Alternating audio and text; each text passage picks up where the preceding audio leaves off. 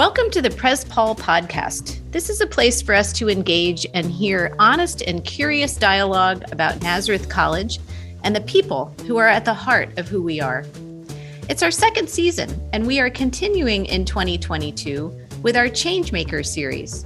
March is Women's History Month, and 2022 is the 50th anniversary of Title IX, a groundbreaking law that helped create gender equity in sports. So several students came to me with a great idea of a roundtable discussion featuring several women coaches on campus, along with diversity, equity, and inclusion student ambassadors. This is a fabulous way to celebrate Nazareth's excellence in women's athletics, as well as the anniversary of Title IX. What's really exciting about this podcast today is that I have my first ever co-host on the podcast, Maya Cox, who is one of our DEI student ambassadors and a senior business management major and digital marketing minor, who is also an accomplished member of the Nazareth women's basketball team. So here are our guests today. Today we have women's field hockey coach Tarah Christenson, who returned for her sixth season as head field hockey coach in 2021. Women's rowing coach Emily Farrar, who returned for her fourth season as the head rowing coach, second season since they became a varsity sport.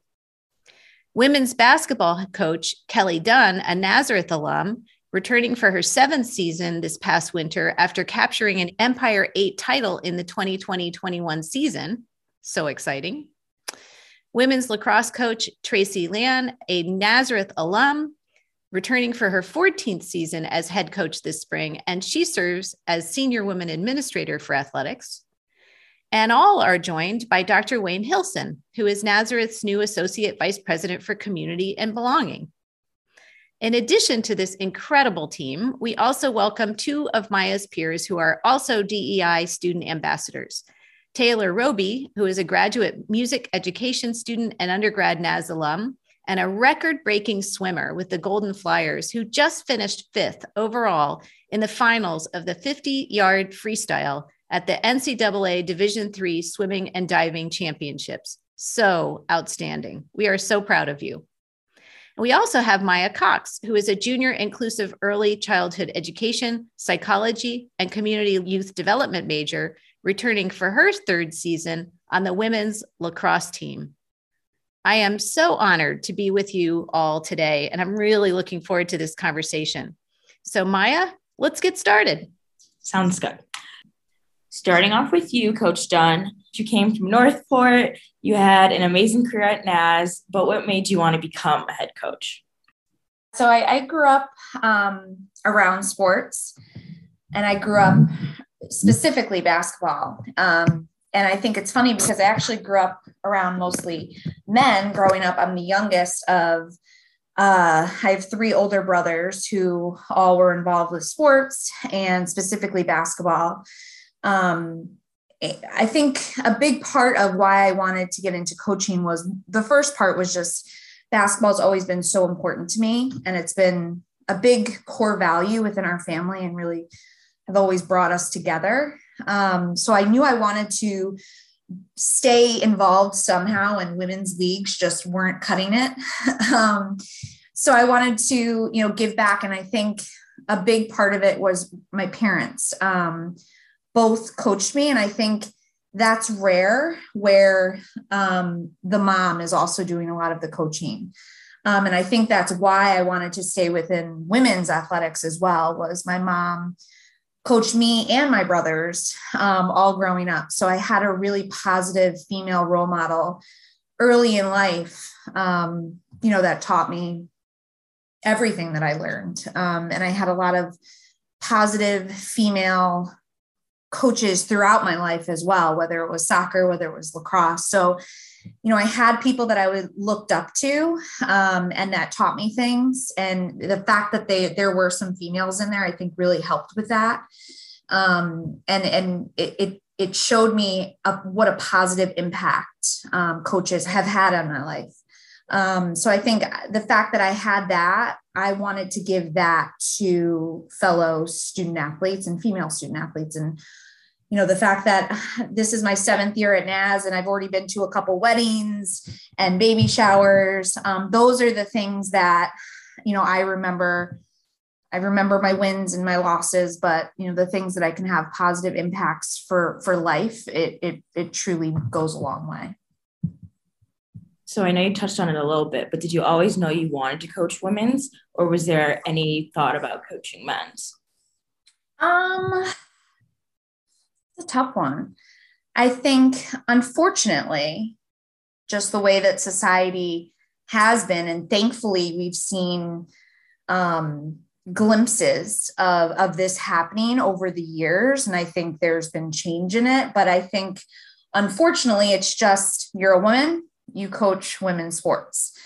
And like I said, there's been glimpses of women in the NFL, women in the NHL, women in the NBA, some female officials. So I think you're going to start seeing that more and more, that you're not going to be like pigeonholed into the sport by gender because of your gender. But I think change takes a long time. Years and years ago, it was always men were the coaches, whether it was a female team or a male team. And then over time, you started to see more women in the field. I think it's still something that we can definitely get better with on both ends. I think you're starting to see way more female coaches, even on the female end of it. So I think, unfortunately, you're just kind of like, you're a woman, you're going to coach women. But I will say that I love coaching women, that I knew I wanted to get into that. I think, like I said, I had positive female coaches in my life that I could relate to on a lot of different levels. And the fact that, I felt like I could empower them as females too. I guess I wouldn't say I knew I wanted to coach females, but now that I have, I wouldn't trade it for the world. Awesome. All right. So Tarah, I'm going to transfer over to you.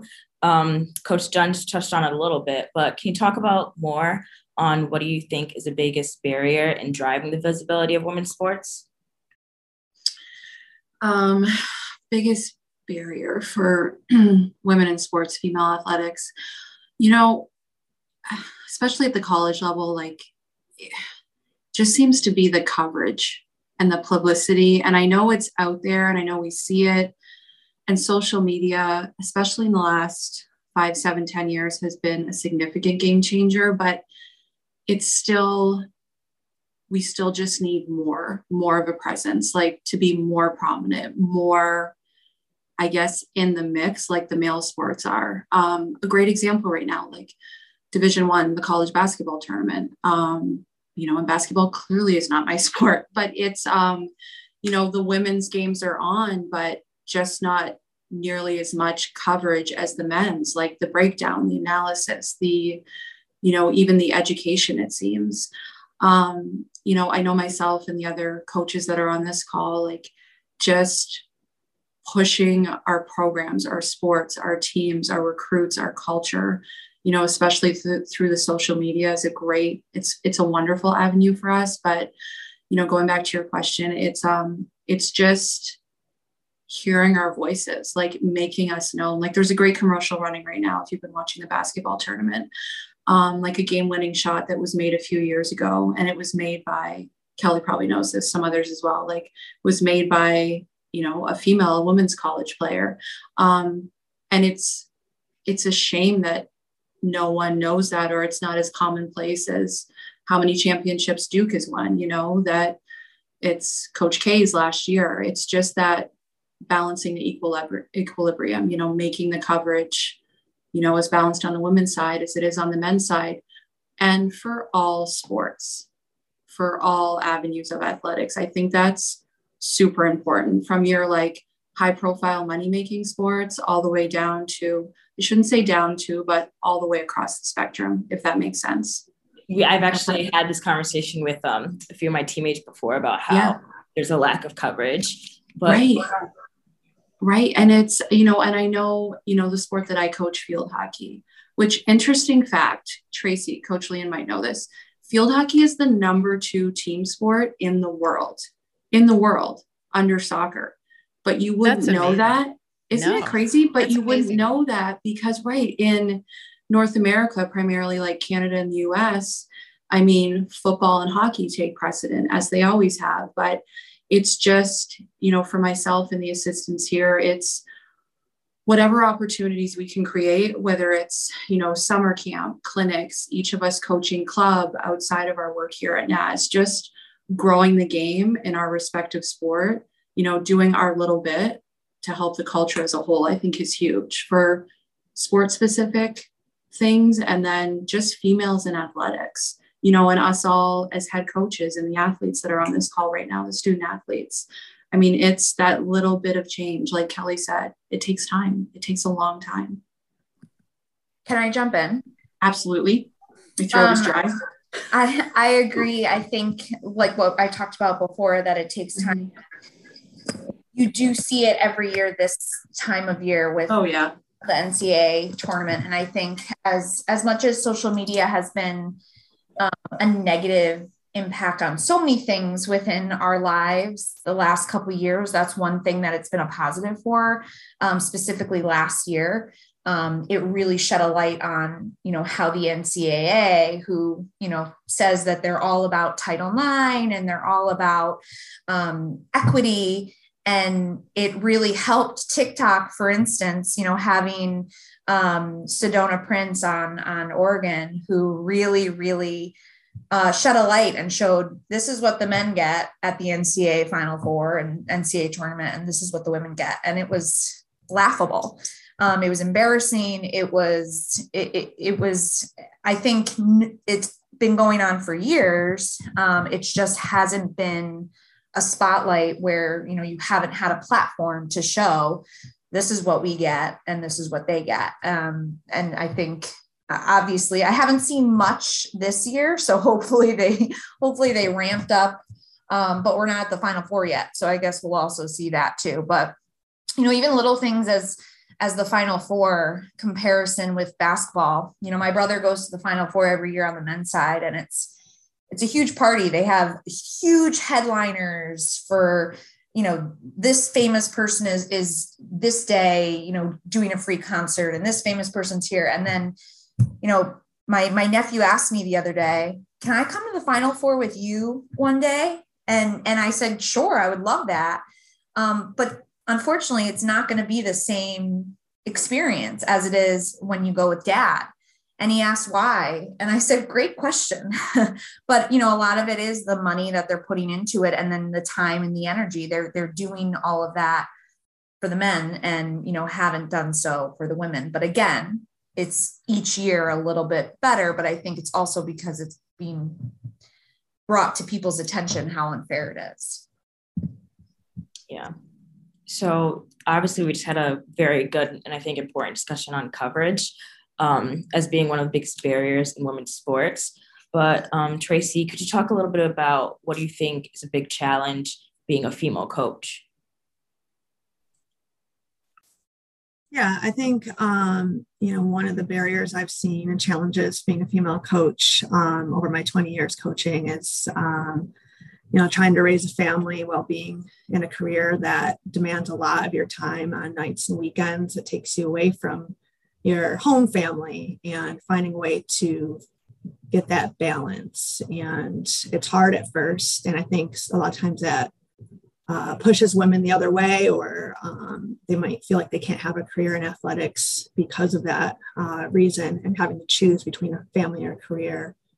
And I think I've been lucky enough to work for two institutions that really supported me and my family, and the flexibility of having a family while also having a successful career. And that's at SUNY Brockport as well as here at Nazareth. And just allowing me to merge both families together. You know, the kids grew up around my team, and helping out at practice every now and then if needed, and, you know, traveling to away games every now and then as well, just to keep that balance. So I think that's important that that our administration helps to value that family atmosphere as well, and supports that, because it is really hard to do both and not have to choose one over the other. It's also how we drive the change, right? By including younger people, we're driving the change. We're showing them what's possible. We're showing them what's valued. We're shifting the culture. So I really appreciate that you include them and that you open yourselves to younger generations. We're driving the change. So sure. I'm really excited to see the development of the DEI Ambassador Program over the last year or so. It's a really wonderful move for us, I think. And I think it speaks to our values as an institution and how much we care about, opening opportunity for all and making sure that we are achieving equity across all peoples. And of course, that is really behind the whole idea of Title IX. And that's really what Title IX has driven for us over the last 50 years. So Taylor, I'd love to hear from you as a DEI ambassador. What do you want other students to know about what your goals are on campus for diversity and inclusion? I think the most important thing for the campus to understand is that we as the DEI ambassadors are not only just trying to push the agenda of Nazareth College's interest in diversity and inclusion, but also their interests as well. We did a lot of interviews for Black History Month, and we had a lot of students write in and say, and give their answers to certain questions. And one of the answers was like, I didn't know this even existed. Like, I knew there was one other group from us as Black student athletes, but I don't really know what you guys are doing at all. And I think that was like a really eye-opener for me, at least. I sat there for a second and said, wow, we're trying to make change and people don't even know we're here. And I think that going forward, my biggest goal is that the student athletes and students in general on campus understand that we are trying our best to promote diversity and inclusion for all, and that their interests and their concerns can be brought to us. And that's what we want to focus on, not as our own focuses that we brought in or that are coming directly from the college, that this is really focused on bettering the students' lives and perspectives and making Nazareth College a more accepting and just better place for everyone. Yeah, I feel that. I think that's fabulous. And I appreciate all of you for stepping forward and doing that. Maya Cox, I wonder, as a DEI ambassador, what is your why for becoming a DEI ambassador? I think going off of what Taylor said, it's really important for me that people know like what we are, especially different athletes of color. To me, as an athlete of color in a sport that's primarily dominated by white athletes, it was so important for me to become part of something where I can make a change. And I wanted to have that platform to be able to include other athletes and help other athletes and really create the community that Naz talks about, to talk about the challenges that people go through or be able to have a platform to make a change. So that was really something I was passionate about. And I thought that this would be the perfect avenue for me to become a part of and really kind of share my story and work with other people. Yeah, I can agree. We've actually had multiple talks within the past couple of weeks within our DEI meetings. Dr. Hilson especially, we've had these conversations about why we decided to have this group and why we decided to create this program and initiative to bring awareness and to let students know on campus they do have a voice and that they have an avenue to express their voice.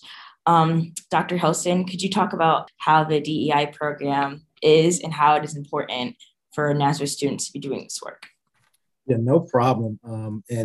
And President Paul, thank you for this opportunity because, as you know, COVID threw a wrench in a lot of things across higher education in our institution. So I think it's fitting that this opportunity and this podcast serves as part of our role of revitalizing and re-energizing this initiative moving forward. So thank you for this opportunity.